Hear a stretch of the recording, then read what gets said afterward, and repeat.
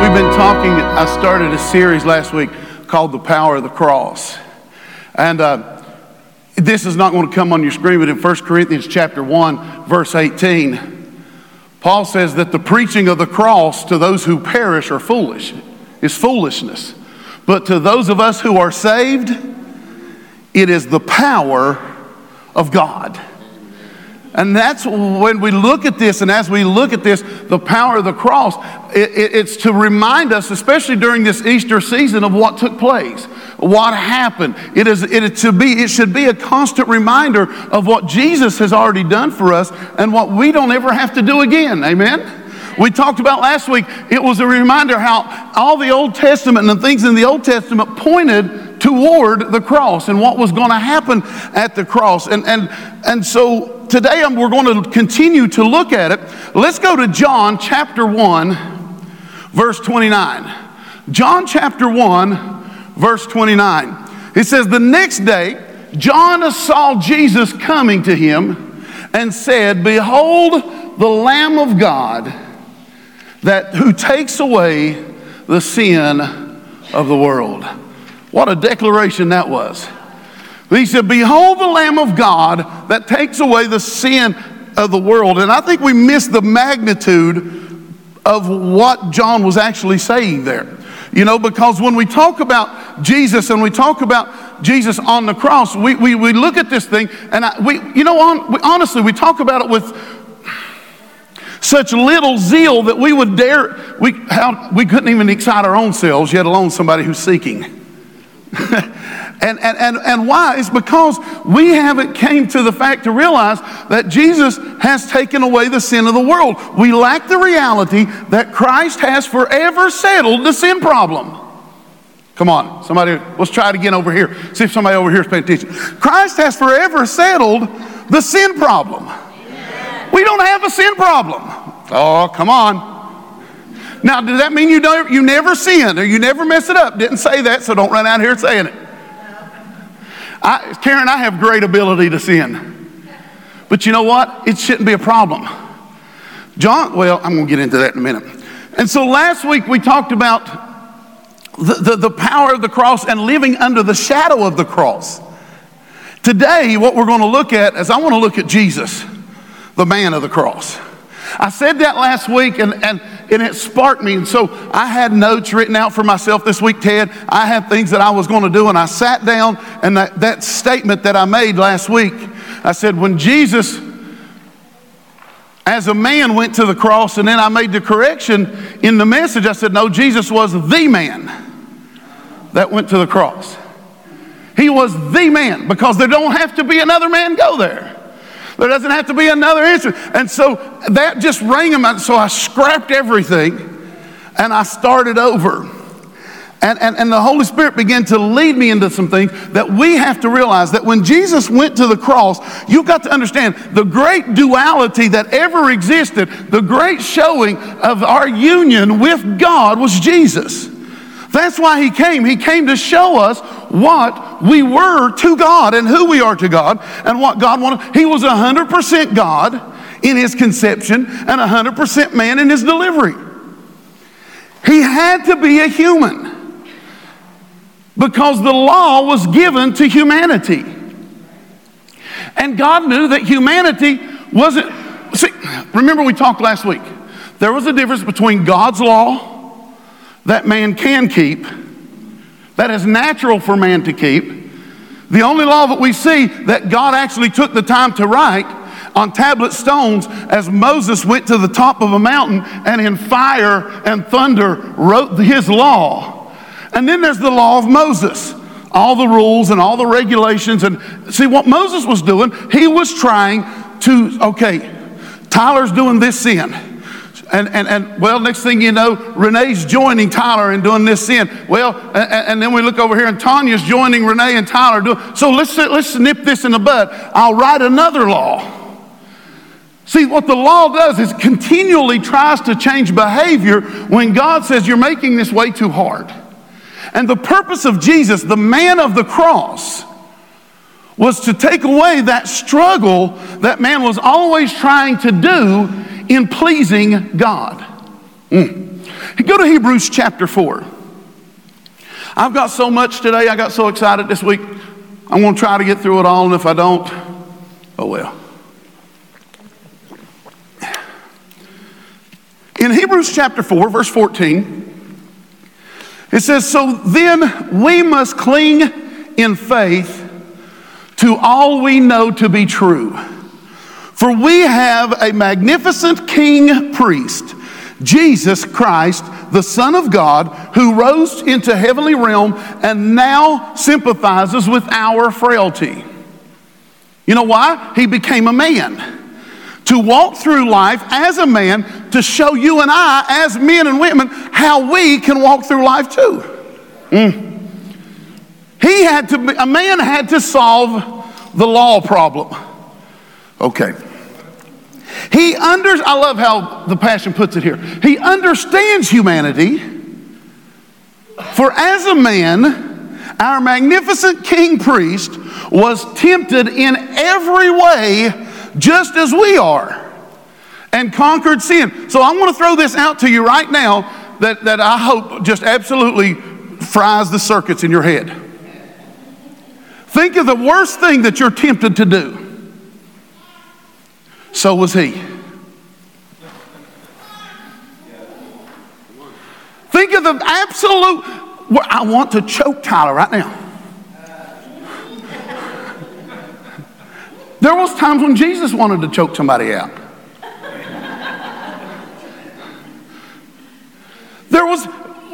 I'm telling you here, Jesus had to experience humanity in its fullness. And a lot of people don't like to think of their Jesus this way. Oh, he just floated. And there was times when every temptation, now think of the world outside of the church world, because you're all good, holy people. And you're never tempted to do things wrong.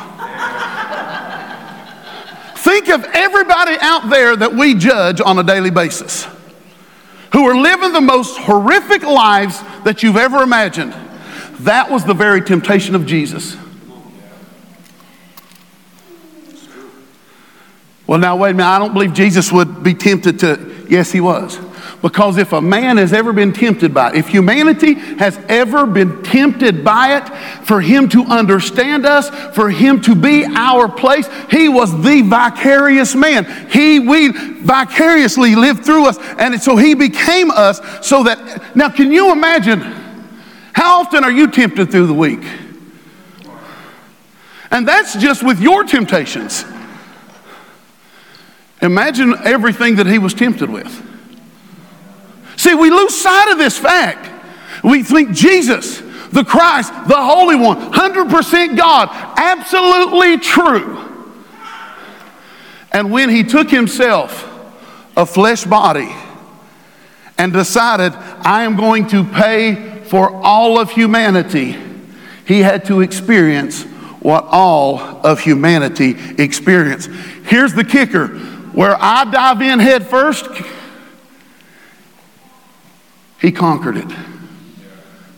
Where you and I fell into it again, God. He was tempted with the same way to show you that you don't have to. That you don't have to. He fought those desires. We sometimes pet those desires. Amen? Am I the only one that's ever had a pet sin? Okay, good, I'm glad. But why? Why? If he's taking care of the sin problem of man, why do we remember, what do we call it around here? We call it the zombie nature. We're trying to feed a thing that's going to bite us in the end. So we're feeding a zombie nature that Jesus has already taken care of. Go to Hebrews chapter 2. I may teach more to you today. Hebrews chapter 2. Since all his children have flesh and blood, so Jesus became human to fully identify with us. Well, I just don't think God understands what I'm going through. Guarantee he does. He's not been tempted with this and this and this. Yes, he was. Because for him to fully identify with us, oh, come on, folks. He became flesh and blood. He did this so that he could experience death and annihilate the effects of the intimidating accuser who holds against us the power of death. Verse 15, by embracing death, Jesus sets free those who live their entire lives in the bondage to tormenting dread of death. You know what that means? Jesus even took death so that you can be free from the fear of it. See, this is the man of the cross. This is who we're talking about. Oh. And it is clear, let's keep going. It is clear that he didn't do this for the angels, but for the sons and daughters of Abraham. I love this. This is why he had to be a man, to take hold of our humanity. He took hold of our humanity. He became the man. And he took hold of our humanity so that when he goes to the cross not as a man, but as the man who took all of humanity to the cross with him. Oh. The scripture says that we were co-crucified with Christ. We were co-buried with Christ. But to guess what, Scott? The good part is we've been co-risen with Christ. See, all of humanity is included. Oh, goodness. He took hold of our humanity in every way. He made us his brothers and sisters and became our merciful and faithful king priest before God. As one, now get this, as the one who removed our sins to make us one with him. That was the ultimate goal of the cross. It was not to serve some bloody ritual that God devised. It was to serve the purpose of humanity's sense of justice and need for justice. And so Moses just kept writing laws. And Jesus came to put away that law so that in that now we are all been made one with Christ. He suffered and endured every test, verse 18, and temptation so that he can help us every time we pass through the ordeals of life. He took every test, every trial, everything that you're going to be tempted with, so that when you are faced with them, he can help you through them. Don't you hate that stupid phrase that people say when you're going through a bad day and you just tell them what's going on and somebody goes, I know how you feel. No, you don't. You may have went through something like that, but you don't know how I feel because I'm feeling this. The good thing about Jesus, when he came and you say, God, I am dealing with this struggle, I'm dealing with this issue, he says, yeah, I know how you feel, but you don't have to go there. I've already taken care of the issue and I've already taken care of the need so that you don't have to walk in it anymore. You don't have to be bound by your sin. You don't have to be bound by the chains. You don't have to be bound by addiction. I went through it all and was tempted with it all just to set you free. I went to a service one time in Pennsylvania.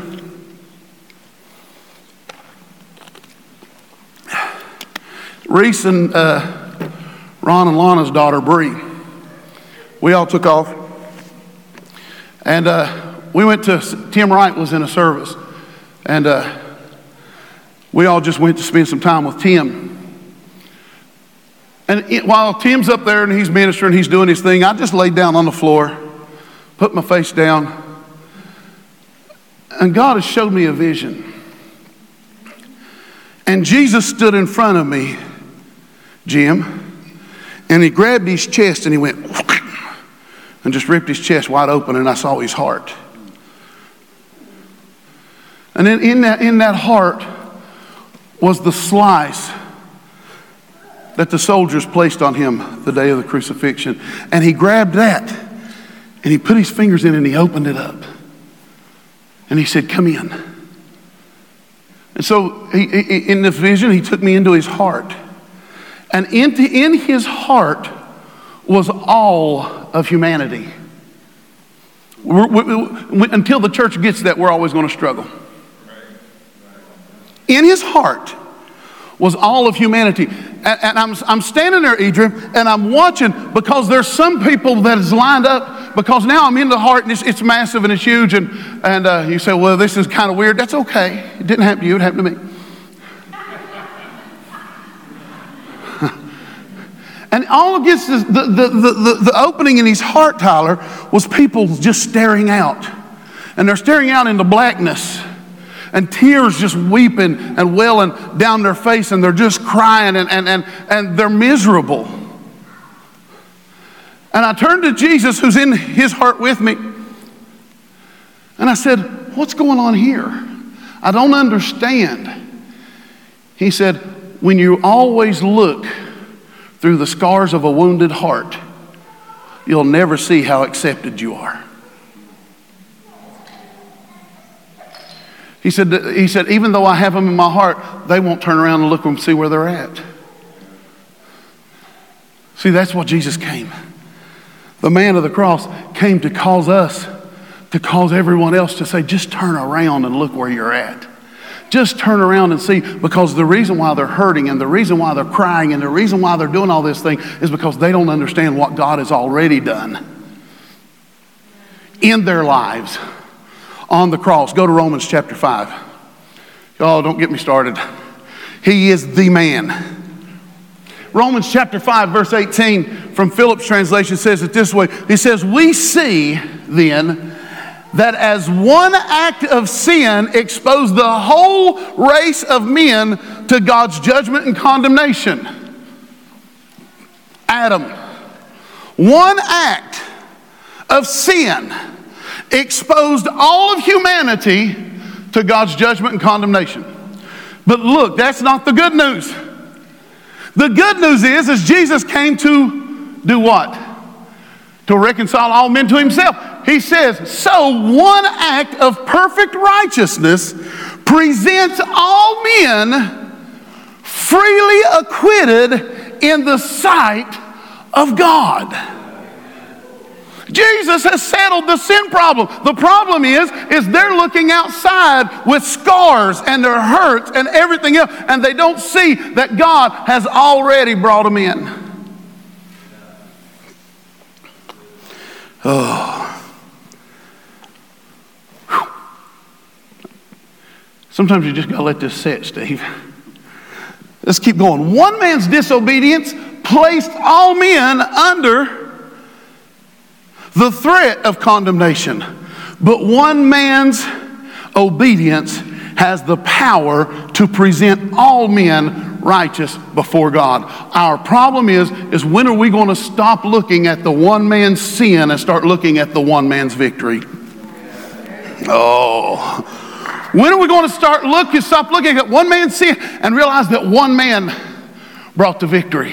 And he did it for all humanity. And he took all humanity into himself. And now he is just waiting for those to turn around and realize where they are. And it breaks his heart that they are there, but they choose not to understand it, receive it, believe it, however you want to call it. 1 Corinthians chapter 15. We're just going to throw them out. Now see, what happens here is a lot of our religious teachings starts coming up. And we'll start saying, but you're saying. I'm not saying anything other than what you hear me say.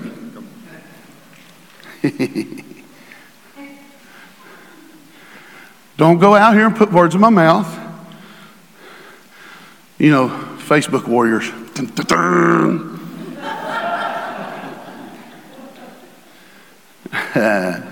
1 Corinthians chapter 15. Because this is just scripture, folks. 1 Corinthians chapter 15, glory to God, verse 21. From the Amplified says, for since it was through a man that death came into the world, It is also through a man. Now, I want you to notice those two word men there are even written out differently. One has a lowercase m, that's us, and Adam. One has the uppercase m because he's the man. Glory to God. He said, even though death came through a man, also through a man, that the resurrection of the dead has come. We're waiting on this big glorious day. We've written songs about it. There is going to be a... Well, we're just waiting for the resurrection. I can't wait to get out of here. Don't get me teaching on that when you realize you ain't never getting out of here.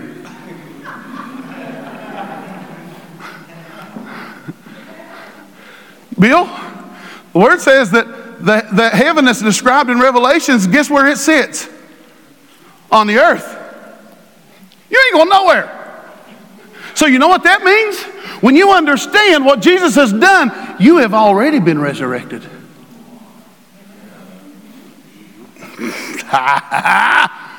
He's already brought you to life. We're not waiting on some big day where the ground bursts open and, you know.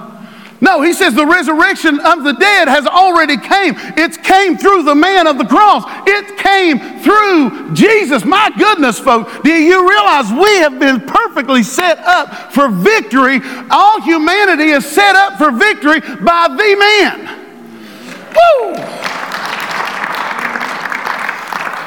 The resurrection of the dead has come. For just because of their union of nature in Adam, all people die. So also, by virtue of their union of nature, shall all men be made alive in Christ. He has already done it. This is what the man of the cross, this is what Easter's all about.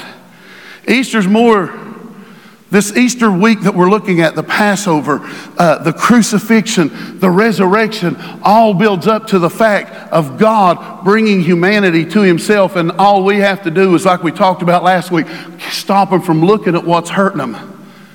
Oh, through the scars and the addiction and the hurt, and turn their eyes.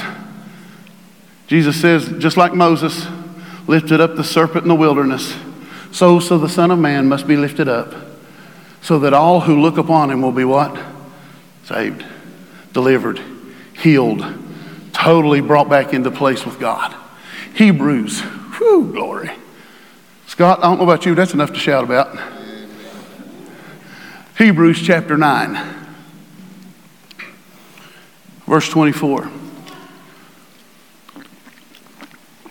The Expanded Bible says it this way. For Christ did not go to the most holy place, a sanctuary made by human hands. Now let me throw a plug in here real quick.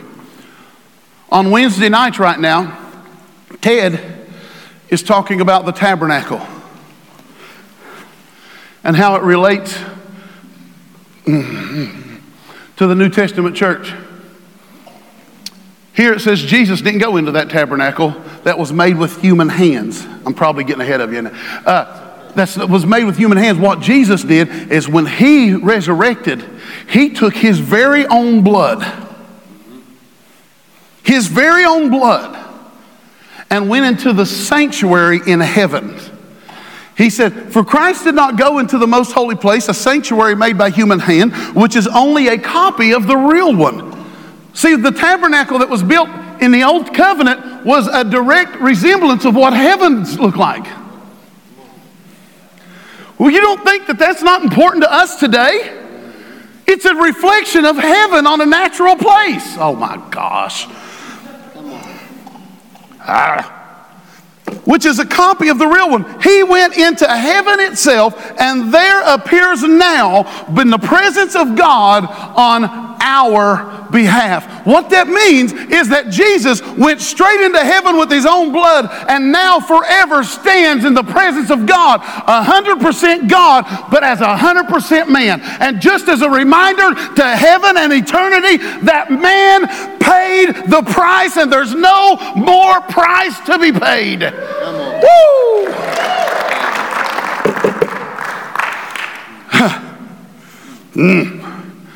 Man in the presence of God. Verse 25. See, Jesus became man. He took on our humanity. Do you think he gave that up? Okay. The high priest enters into the Holy of Holies every year with the blood that was not his own. See, in the Old Covenant tabernacle, you're just going to have to get mad at me.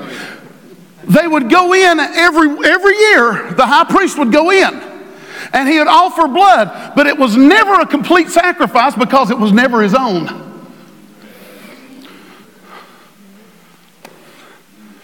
That's like the chicken looking at the pig and say, man, I feed so many people every year. I do a lot of good work. And the pig says, you know nothing about sacrifice. Come on. You can eat eggs all day long and never kill the chicken, but you've never had bacon without killing the pig.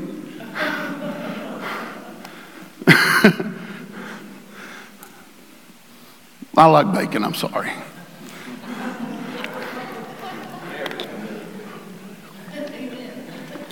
Jesus likes bacon too.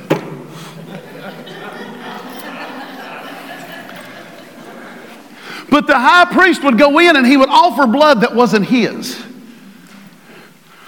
And so it says, but Christ did not offer himself many times. In other words, he's not crucified over and over and over again. Verse 26. Otherwise, he would have had to suffer many times since the foundation of the world. But Christ appeared how often? Once. For how many? For all. But Christ appeared once for all at the climax of the present age. Now look why he appeared before God. To take away, to nullify, to abolish all sin. Why? Because by sacrificing himself. You saying I don't sin. Didn't say that. You're probably good at it.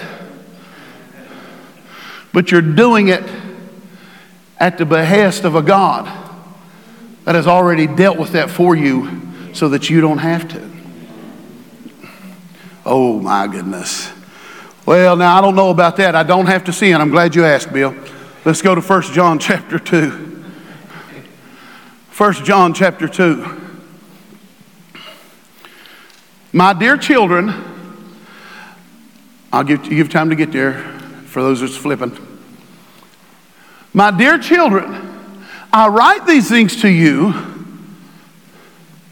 so that you will not sin. Now here, get this, but if, everybody say if.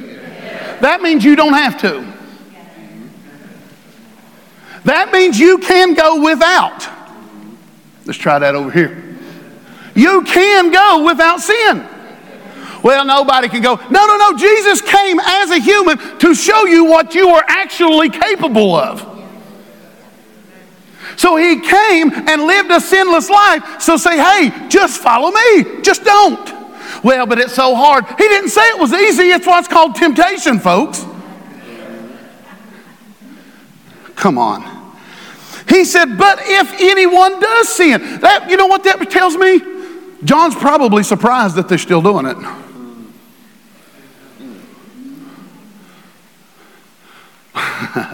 But if, just in case, somebody out there does sin, we have a helper, a counselor, an advocate. And where's he at? In the presence of the Father. He forever stands in the presence of the Father to show that humanity has already paid the price. Jesus Christ, the righteous one. Now verse 2. He died in our place and is the propitiation for our sins. And not only our sins, somebody want to read the last part? But the sins of the whole world. He's already died for all the sins of all the world. He don't have to die again. And if you do sin, we have an advocate with the Father. But what about people out here? Just all we have to do is cause them to quit looking outside of a scarred heart. Only problem is they're looking in the wrong direction. Now, the word propitiation tends to throw people off. The actual writing of that particular word right there only appears 2 times. And here is one of them. Now, the word propitiation is used in other places, but it's a different meaning than this word. This particular word, in Romans, he uses the word propitiation, but it means mercy seat. You know what was found in the tabernacle? What was found in the temple? He calls, now you got to understand that. Romans called Jesus the mercy seat. So here we got Jesus who entered into heaven as a man, as the sacrifice, as the priest, and as the mercy seat. Oh my goodness. He did it all. And there is nothing left other than to quit looking in the wrong direction. Turn your eyes to Jesus. He was both man, priest, and sacrifice. Now, the word propitiation there, back to that. It means to restore that amity, that love, and friendship which had subsided before a quarrel ever took place. So when Jesus became the propitiation, what that's saying is he put everything back before the fall. Not before the law, before the fall. That's what it means to be a propitiation. It means to put back before the quarrel ever started. To put back before there was ever a difference. To put back when God saw all of his creation and said it was good. Oh.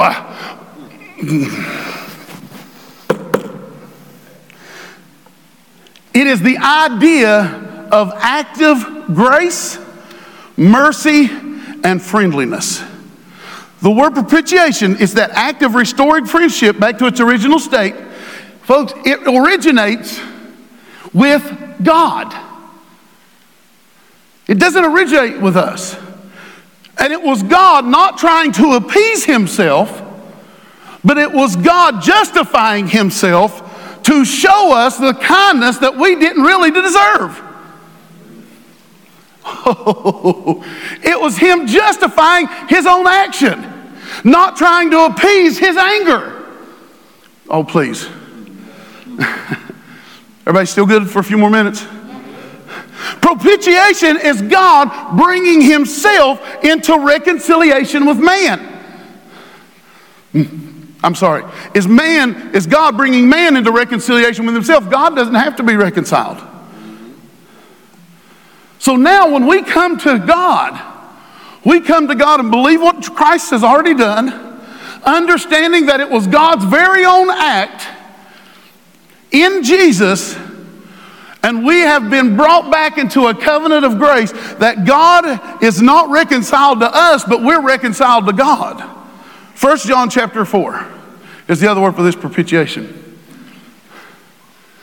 Now, does this mean everybody gets it? Well, he wouldn't tell us to go into all the world if everybody got it, would he, Bob? Now that just means to their understanding. It doesn't mean that he didn't do it. Oh, are you with me? 1 John chapter 4, verse 9. And in this is the love of God. Now, what he's doing, he's getting ready to tell you what the love of God really is. In this is the love of God was manifested toward us, that God has sent his only begotten Son into the world that we might live how? Through him. And in this love, not that we loved God, but that he loved us and sent his Son to be that sacrifice, priest, man, to be that restoration of the state of back before the quarrel ever started, to be the propitiation of our sins. It was God's doing. All along, it's always been God. It's always been him. It's never been about me. It's always been about the work of Christ. It's always been about the man of the cross. It's always been about the cross. And that's why Paul says that the preaching of the cross to those who perish is foolishness. But for us who are saved, it is the power of God. Whew. I'm almost there. 2 Corinthians. Listen, if you want to know more about what the tabernacle in heaven looked like, show up Wednesday night. Ted will jump right into it if I didn't destroy him today. 2 Corinthians chapter 5, verse 17. I love, out of the Amplified is my favorite translation of this verse, of these verses. Therefore, if any man, any person, is engrafted in Christ, the Messiah, he is a new creation. Isn't it funny that he sat back through the cross before the fall? That's a new creation. He is a new creation, a new creature altogether. The old, previous moral and spiritual condition has passed away. And behold, the fresh and new has come. All things are from God, who through Jesus reconciled us to himself. The Amplified goes on to say, he says, we have been received into favor, brought into his harmony with himself. God reconciled the world to himself and gave us the ministry of reconciliation. That word indeed, we might aim to bring others into harmony. See, we still have a job to do, folks. We're not off the hook because people still don't know. Oh. And it's our job to tell them. Verse 19, and it was God. Now get this. It was God personally present in Christ. God did not leave Jesus on the cross. We hear the script, we read the scripture, my God, why have you forsaken me? We don't have that full writing. What Jesus was actually doing was quoting Psalms 22. It was one of the most popular worship songs of their day. And when Jesus started, my God, why have you? They knew he was quoting Psalm. He was quoting the words of David. And in that very psalm, he says, but you have not left him. Oh, come on.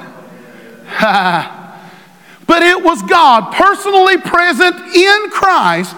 What was he doing? Reconciling and restoring the world to favor with himself. Oh, here it goes. Not counting up and holding against men their trespasses. God doesn't have a tally book.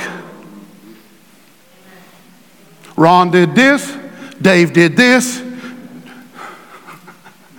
Belinda did this. That's not God. He's not counting men's sins against him. He's not got a tally book. Why? Because Jesus was enough to wipe it all clean. For all humanity that will ever have been, is now, or will ever be. Y'all underestimate Jesus.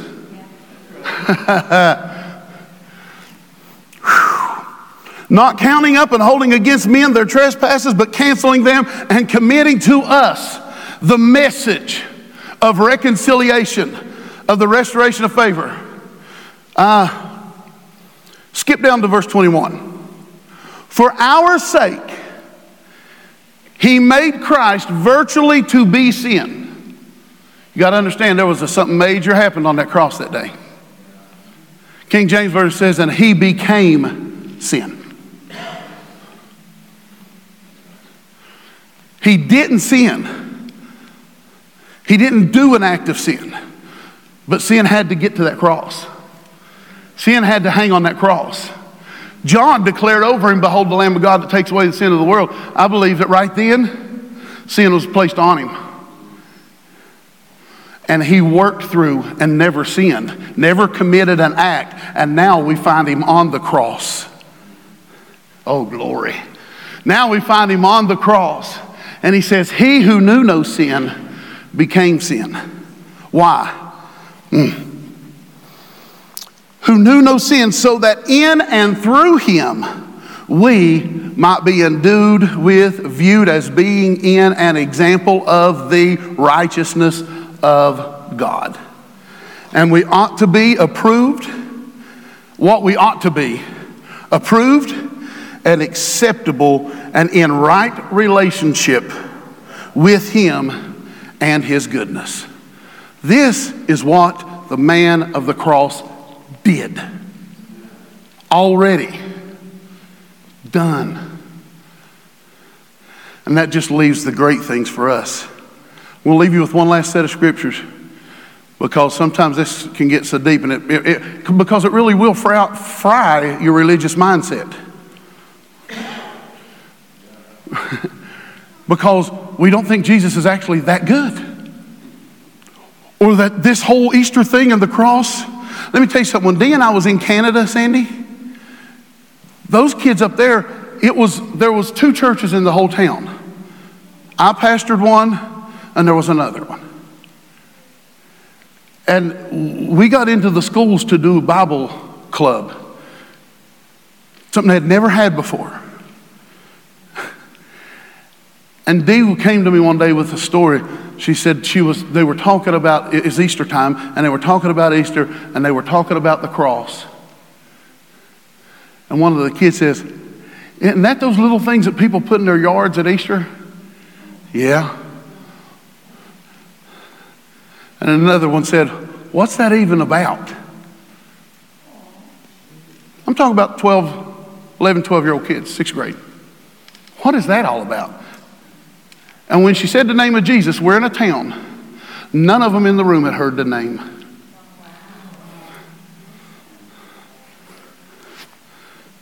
None of them. But before it was over, all of them decided, I like this guy.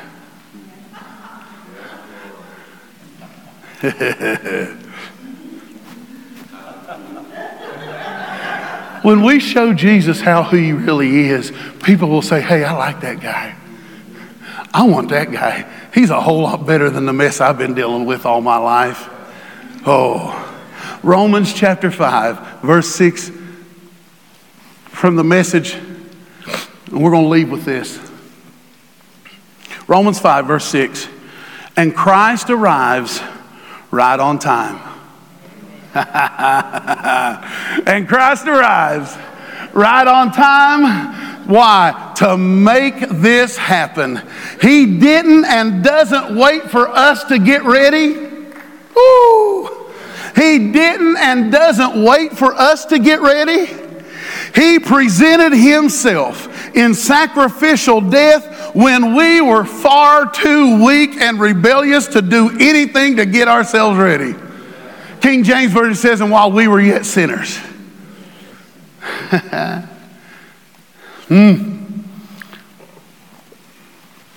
And even if we hadn't been so weak, we wouldn't have known what to do anyway.